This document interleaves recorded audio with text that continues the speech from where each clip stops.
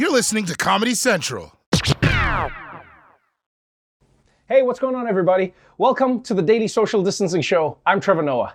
It is Wednesday, August 19th, and here's your quarantine tip of the day. If you're still bumping into those people who try to force you to shake hands with them, here's what you should do. When they reach out to shake your hand, you go in for the kiss. They'll never make that mistake again. I know, because some guy did it to me. I tried to shake his hand and then he licked me. Anyway, yesterday was day 2 of the Democratic National Convention, and we're going to tell you why Joe Biden had a party in a children's library, why this man is holding a plate of calamari, and why Kamala Harris isn't really black. So let's do this, people. Welcome to the Daily Social Distancing Show. From Trevor's couch in New York City to your couch somewhere in the world, the Daily Social Distancing Show presents the Democratic National Convention, electing America's first black president's friend.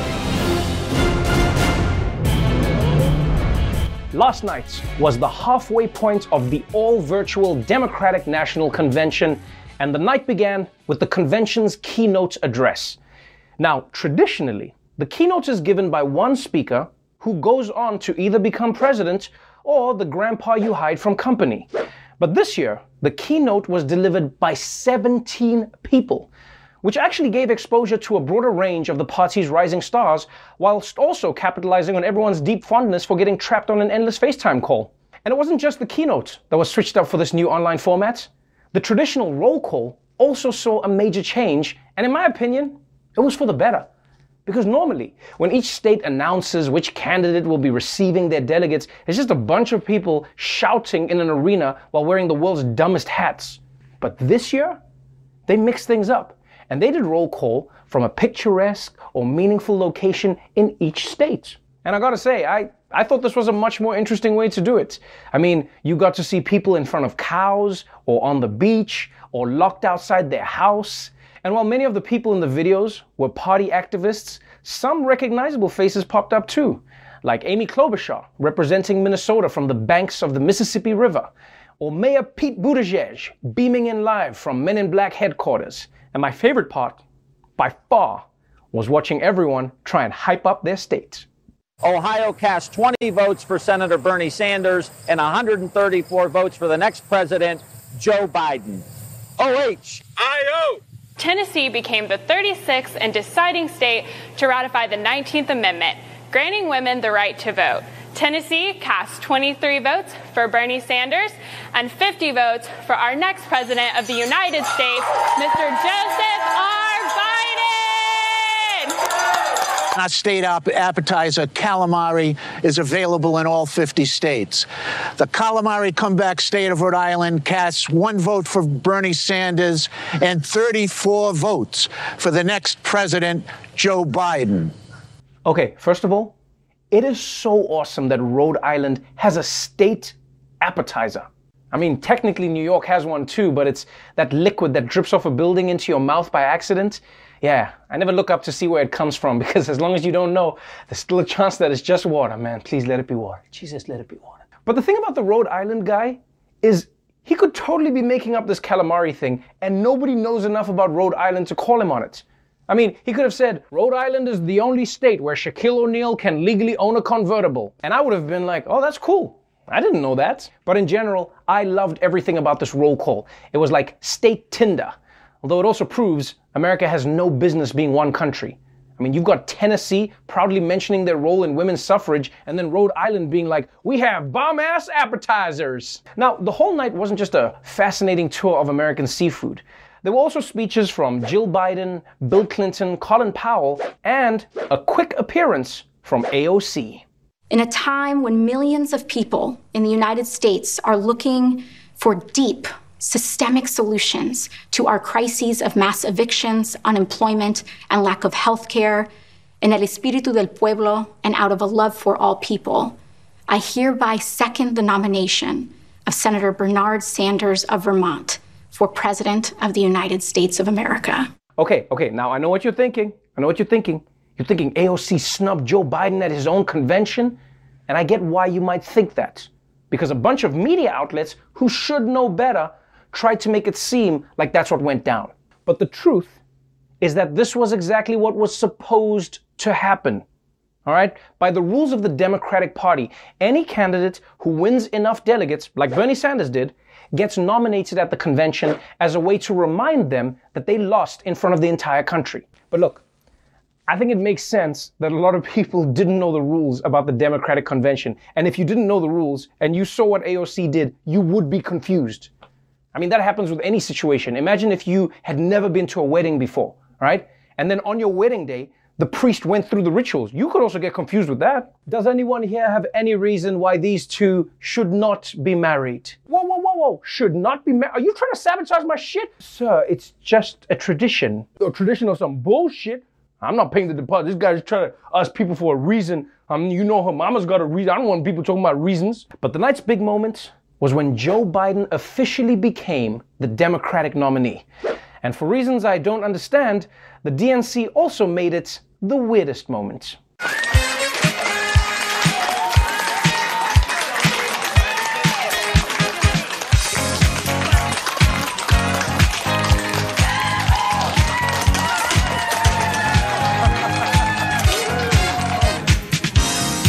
Well, thank you very, very much. From the bottom of my heart, thank you all. It means the world to me and my family.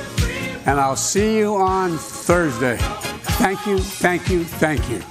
What the hell was that?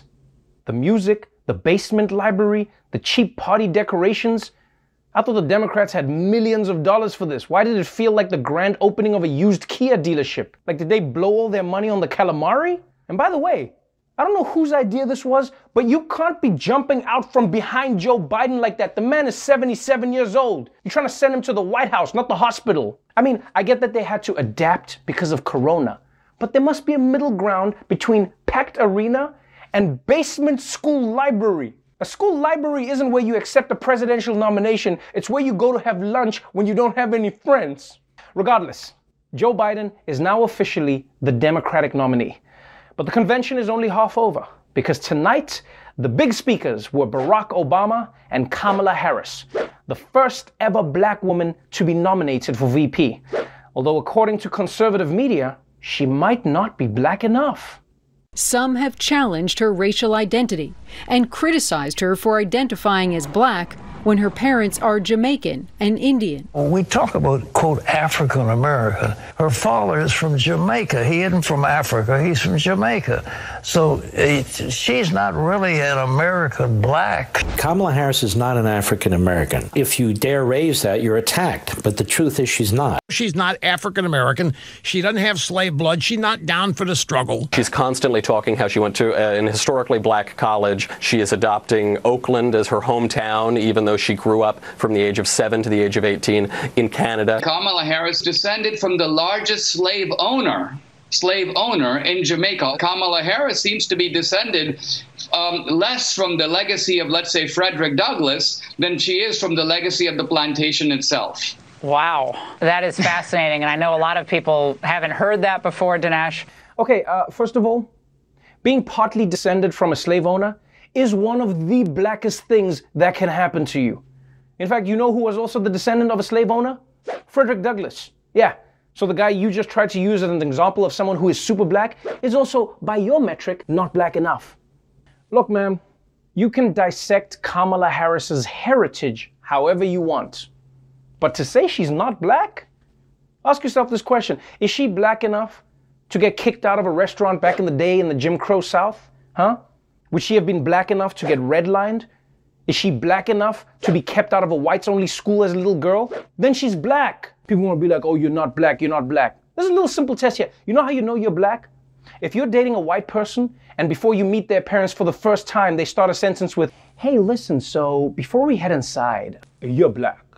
And what's especially ironic about these people trying to exclude Kamala from blackness is that it's the reverse of what white America did for centuries, defining as many people as black as possible, whether they wanted it or not. Color and who qualifies as black, who qualifies as white, has historically been policed not by those who were the targets of oppression, but by those who set up the system of oppression. In America, blackness was defined by that auction block. You were black if you could be put on that auction block and sold as property. Following the abolition of slavery, some Americans feared a rise in interracial relationships. So states began passing laws to make sure that any child with even one drop of Negro blood would be classified as Negro and denied the rights of white people. This became known as the one-drop rule. The one-drop rule was an attempt to save the so-called purity of the white race. By 1925, nearly every state had a form of the one-drop rule on their books. All you need is one person, 5 generations back, who is black, and that is enough to make you black. Seriously? One black person in your family has the power to make you black, but all the white people in your family can't make you white? If anything, I feel like this was also racist to white people. I mean, imagine that.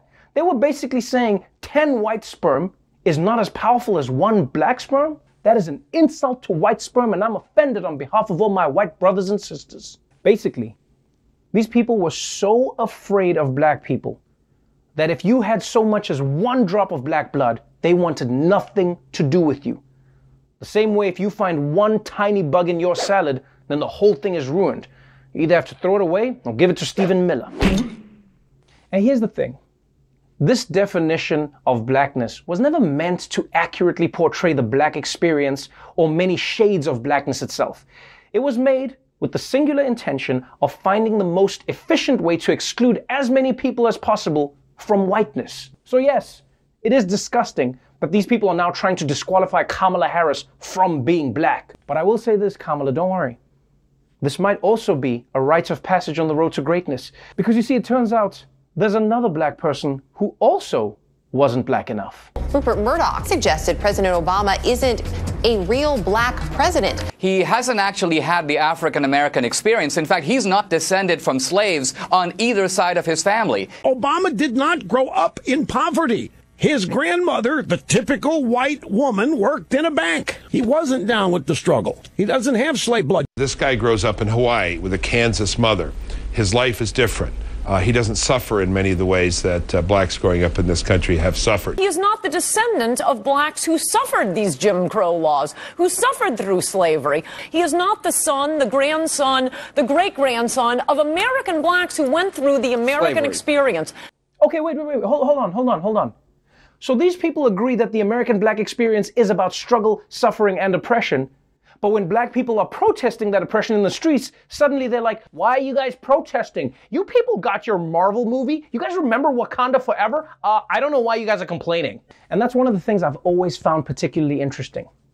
Your blackness as a person is never questioned in failure, but in success, it gets put under the microscope. Like when a black person steals something, or when they sell crack, or when they shoot another black person, I've never heard anybody on Fox News going, hold on. This might not be black on black crime. Maybe it's half Indian on black crime. Or maybe his great-grandfather was a white man, crime on crime. But as soon as blackness is being considered for excellence and perfection, what has often been considered the domain of whiteness, that's when white people start questioning someone's black credentials. I mean, look at Obama. He spent his entire life as a black man, even had the fro. But as soon as there was a chance that he was going to become the first black president, all of a sudden it was, well, he's not like black. I mean, if anything, he was more shaped by his white mother from Kansas. So if anything, America's getting its first tan president. But then a funny thing happened. Once Obama got into the White House and conservatives didn't like his policies, he magically transformed into that black-ass homeboy who's destroying the country. Didn't hear a lot about his white mom in Kansas then. So I guess that's the silver lining for you, Kamala. Fox News may be questioning your blackness now, but best believe, the second you step foot into that White House with Joe Biden and you make a few decisions they don't like, trust me, you'll be black as can be. We have to take a quick break, but when we come back, we're going to a pool party in Wuhan. Wait, like Wuhan? Welcome back to the Daily Social Distancing Show. We've been covering the Democratic National Convention all week long. But did you know there's other stuff happening in the world too? Yeah, and we're going to cover it in another installment of our ongoing segment, Unconventional News. Let's begin in Wuhan, China, home of the worst reviewed farmers market on Yelp. It has been 8 months since the coronavirus began spreading in Wuhan, but now things are back to normal there. and the people have decided it's time to celebrate. We're going to turn now to these stunning images out of Wuhan, China. Take a look, a massive concert and pool party right there in the virus's initial epicenter. The city hasn't reported any new cases since mid-May, but you can see there are thousands of partygoers there at a water park for an electronic music festival, packed close together, no masks. You'll remember Wuhan was on lockdown for 3 months, one of the strictest in the world. Okay, look. I mean, I understand that Wuhan has had no cases in months, so on the one hand, sure, enjoy your party. But on the other hand, the rest of the world does have a shitload of coronavirus cases, and Wuhan is the place that started it. I mean, I'm just saying, man, if your house catches fire and then the whole town burns down, it's okay if you rebuild first. I can't hate you for that, but you don't throw a house party while we're all still sleeping on our front lawns. I mean, maybe it's just me, but it feels a little tasteless to have a pool party in the ground zero of a lethal pandemic. What are they gonna do next? They're gonna hire a Corona mascot? Hey kids, it's me, Corona, and I'm coming for your grandpa. I mean, I will say though, at least this gives us something to look forward to.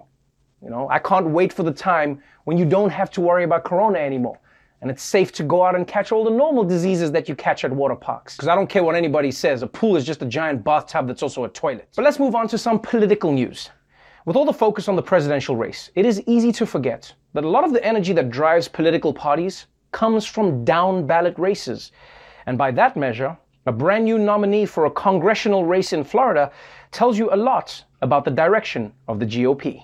The very latest election results from the live desk right now. A far-right candidate won the Republican primary for the district that represents Mar-a-Lago. Laura Loomer was banned from Uber and Lyft after refusing to ride with a Muslim driver. And she handcuffed herself to Twitter's headquarters after being banned from the site for referring to Congresswoman Ilhan Omar as being pro-Sharia law. This is somebody who has called herself a proud Islamophobe. And President Donald Trump actually tweeted congratulating Laura Loomer. You're seeing it right there, saying, "Great going, Laura. You have a great chance against a Pelosi puppet." You know, one thing that never changes is if you do something awful, Trump will congratulate you. You could save a kid from an active volcano, and Trump will congratulate the volcano. That volcano is so big, so beautiful, so much magma, maybe even hotter than my daughter. I don't know. You tell me. Some people are saying, I don't know. Think about it. Loomer is so bad that she has been banned from, and this is real, Twitter, Facebook, Instagram, Uber, Lyft, PayPal, Venmo, GoFundMe, Medium, CPAC, and Shakespeare in the Park. Like, I'm sorry. How do you get banned from Shakespeare in the Park? I mean, sure, I did, but that's only because I didn't know I wasn't allowed to ad-lib. To be or to do something else, you know? It's a tough question. I'm gonna have to think about that one. And also, this person was banned from PayPal. Guys, that site is like 90% Nigerian scammers. And even they were like, this user does not reflect our values of cheating the elderly out of their savings by pretending to be grandchildren who need bail money. It is not who we are. It is crazy to think that this person could one day be in Congress, and she's not even allowed on most apps. Can you imagine not being able to use Instagram, Facebook, or Twitter? That actually sounds kind of nice. Should I be racist? In other news, do you guys remember when the big question on everyone's mind was, did Donald Trump collude with Russia during the 2016 campaign? Remember? It was all anyone talked about. And then Trump let 170,000 Americans die on his watch, and we moved on to that. Well, it turns out the US Senate had not completely forgotten about it.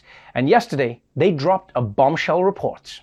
A new Senate report says members of the 2016 Trump campaign were eager to accept help from Russia, some of it directed personally by Vladimir Putin. The Republican-led Senate Intelligence Committee releasing its final report, declaring the 2016 Trump campaign had repeated contacts with Russian operatives. On Paul Manafort, the former Trump campaign co-chairman, it goes further than the Mueller report, saying he was in close touch with a Russian intelligence officer who became a business partner.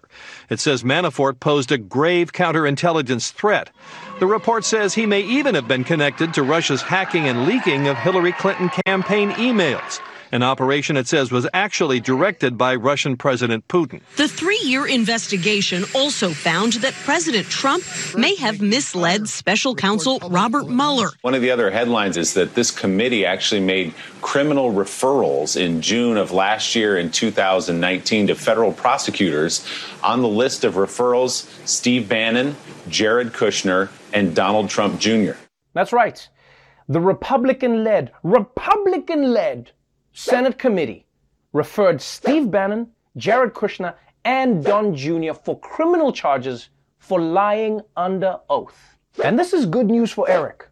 When you're the least favorite child, you get left out of all the family traditions, even the criminal ones. But basically, this Senate investigation found that the Trump campaign's contacts with Russia during the 2016 election posed a threat to national security.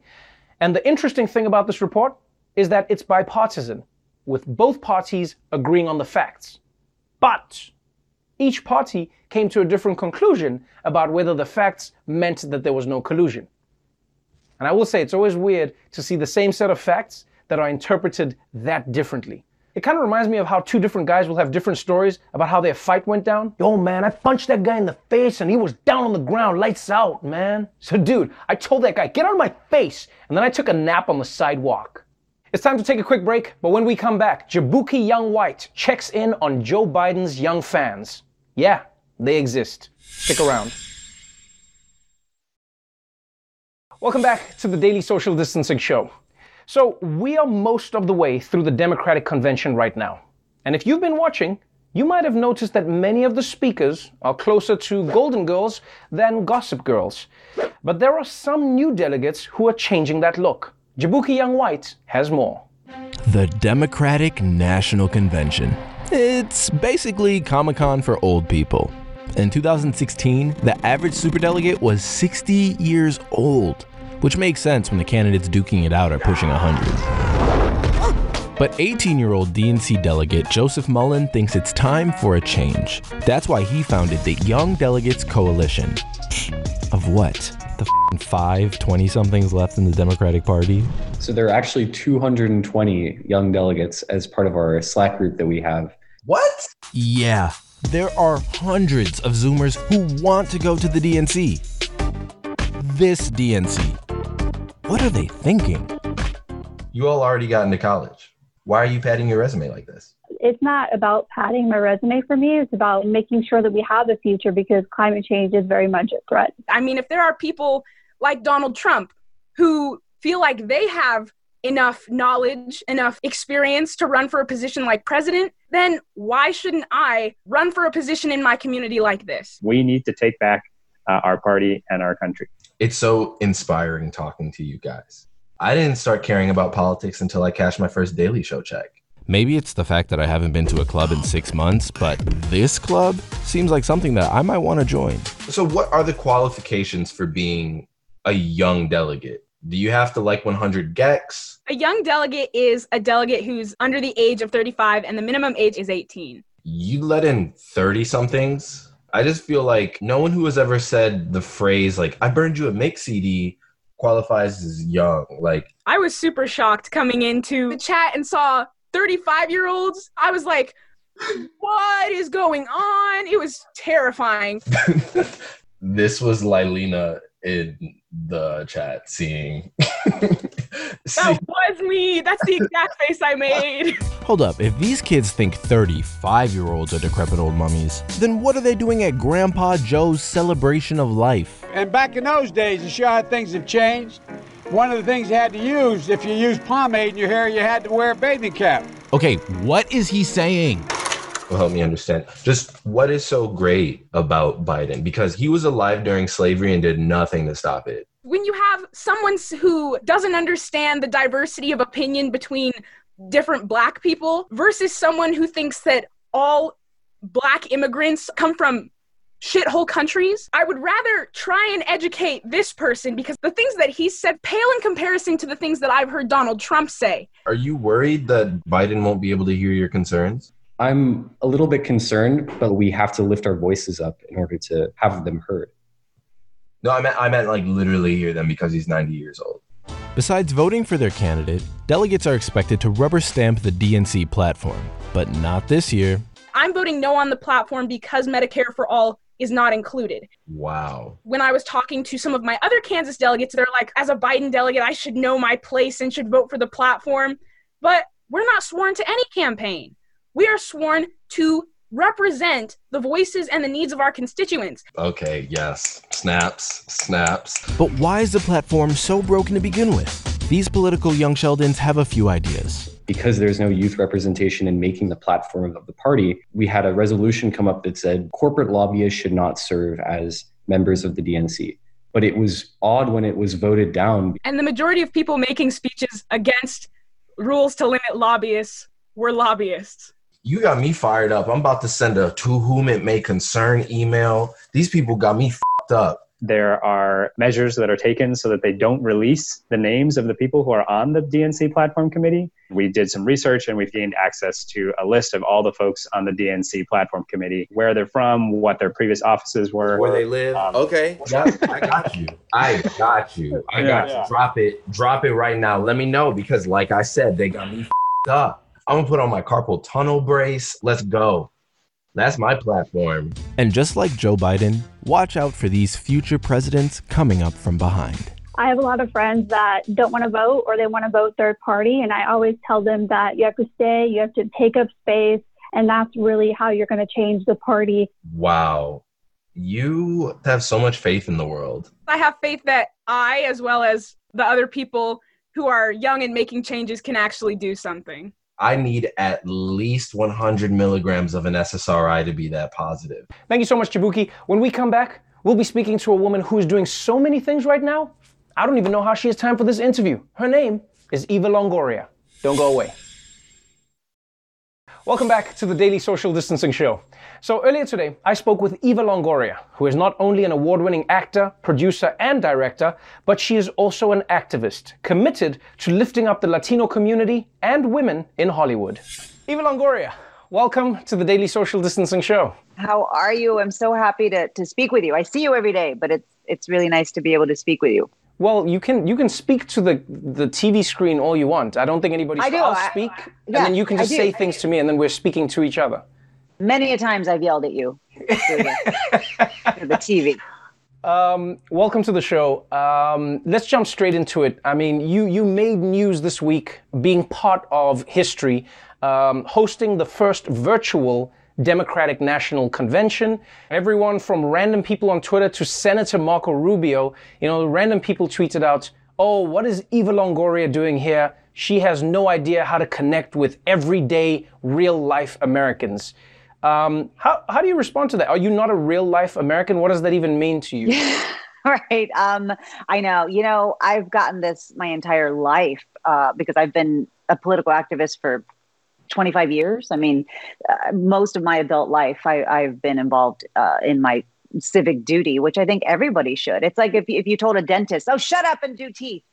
They're like, wait, no, you can't have an opinion because you're a dentist or an actor or a farm worker. I totally understand my my position of privilege today and the work that I've done to get to where I'm at.